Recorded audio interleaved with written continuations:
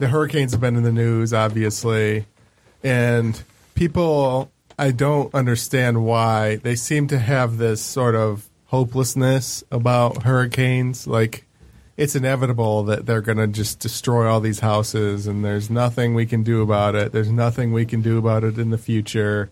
Global warming, sea rise is just going to destroy all the coasts, and all the houses are going to be gone, and there's nothing we can do about it. Or people are just so blindsided by the disaster, they can't see beyond it to see how to prepare for it and how to handle after it. In the movie Austin Powers, there's a villain in one scene, and Austin Powers is driving a steamroller towards him, and he's screaming, and then they cut away at a different angle, and it's barely moving. So he has like a minute to get out of the way, but for some reason he won't. So he's just screaming, and then he runs out of breath, and he takes a full breath, and he screams again, and then finally it comes and it hits him. To me, that's what society is doing as far as hurricane preparedness. Or global warming. And global warming preparedness in regards to how we build our houses. And so I've done a few ideas previously on the podcast about futuristic houses, and I'm going to sort of rehash some of those and sort of explain how they would help protect people from losing all of their possessions and their investment because of hurricanes and floods.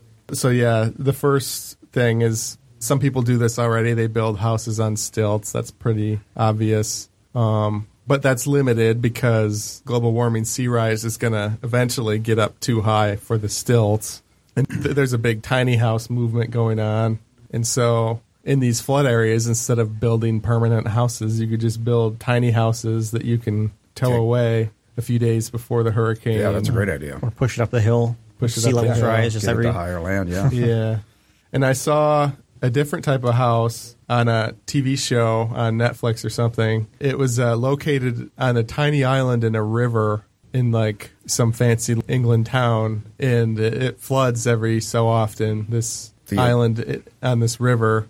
And so what they did is they created like a square hole, and they filled it with water, and they put like a floating house. They built a floating house in the hole. So as it floods, the house will just float up higher, but it'll never float so high that the basement pops out of the hole.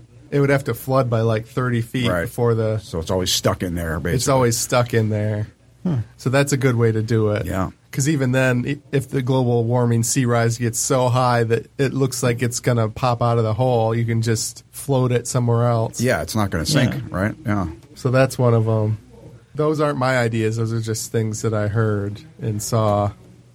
And then one of my ideas is I call it shell houses. I talked about this briefly in a point to a different housing idea. And basically what I call it a shell house, it'd be a normal size house, but like the front door and the entire front wall of the house would just open up like a weird garage door. And the main rooms that you live in would be in a tiny house that's like rectangular that can be trucked around. Like a container. A container size. And you would just, your bedroom, main bedroom, living room, maybe kitchen, any room where you have personal stuff would be in that rectangle. And you would just open up the front of the house and just back it in there. And then you would be moved in.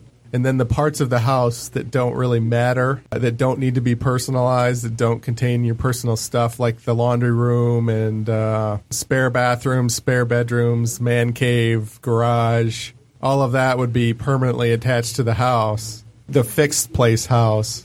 So basically, if there was a flood, you would cart away the tiny house inside, and then the shell would still get flooded. Yeah. But there's nothing there. But there's nothing there. Nothing important there, yeah. And you could build that shell to withstand flooding if you wanted, or you could make most of it on the second story, like put all your appliances on the second story. So if the bottom story floods, you don't even lose possessions unless it floods really high, you know? Yeah. So yeah, that's the shell house idea. Yeah. Also, you could use more than one. If your home was big, let's say your two kids could have one, and the mom and dad could have one with all their stuff in it, and they'd have to pull them both out at some point if it was going to get bad. And so the tiny houses that go inside the shell house, they wouldn't be a normal like tiny house that you see on TV that's built to withstand the outside elements. they would have like thin walls and stuff. Basically, they would be built as a standardized size, so you could buy what I call a skin. So if you want it to be a standalone house that's not inside a full-size shell house, you could put a skin on it, almost like a skin for a phone, that would make it have like a shingled roof and like insulation and stuff. A cap on it or whatever. Yeah. Yeah, I kind of see it being like a high-rise where you just kind of open the side of the high-rise and just slide a new building in or a new room in, right? Yeah. Yeah, that was one of the things, too. That was actually the original idea, was the high-rise. It would be like a city with one big skyscraper where it would just shuffle around all these little tiny houses robotically. Instead of the shell house, it'd be a skyscraper that would hold the tiny houses. Would it be like one of those, what's that game they play where they pull the wooden blocks out? Jenga. Oh, yeah. Would it be like that? Would they be all stacked and going up? And then when the storm came, they'd have to start like pulling them all out and it'd like vanish? Well, if they're up high, they're safe, presumably. But what about the wind, though? You think that they would an be issue? inside like a skyscraper metal frame. Okay. They wouldn't just be balanced directly on top of each other. Yeah. Be like a steel, right? Whatever. I got you. Yeah, I can see that being great. Like if you change jobs and now you're working like half an hour away, just like while you're at work, they'll just take you out of that building, put you in one right next to where you work. So you go to work, leave one house, and just drive to your next one. Everything's all set up and everything because exactly they just moved your room. And then one of my other ideas, I believe I did this as a podcast also. I call it the on-demand tiny house. And so basically, it doesn't even have to be a tiny house, actually. But so you live in a house that's just an empty white box on the inside, and basically, you have these Roomba-style robots that move everything in and out on demand whenever you need it using an app on your phone. So if you need to use a toilet, it'll wheel in a toilet.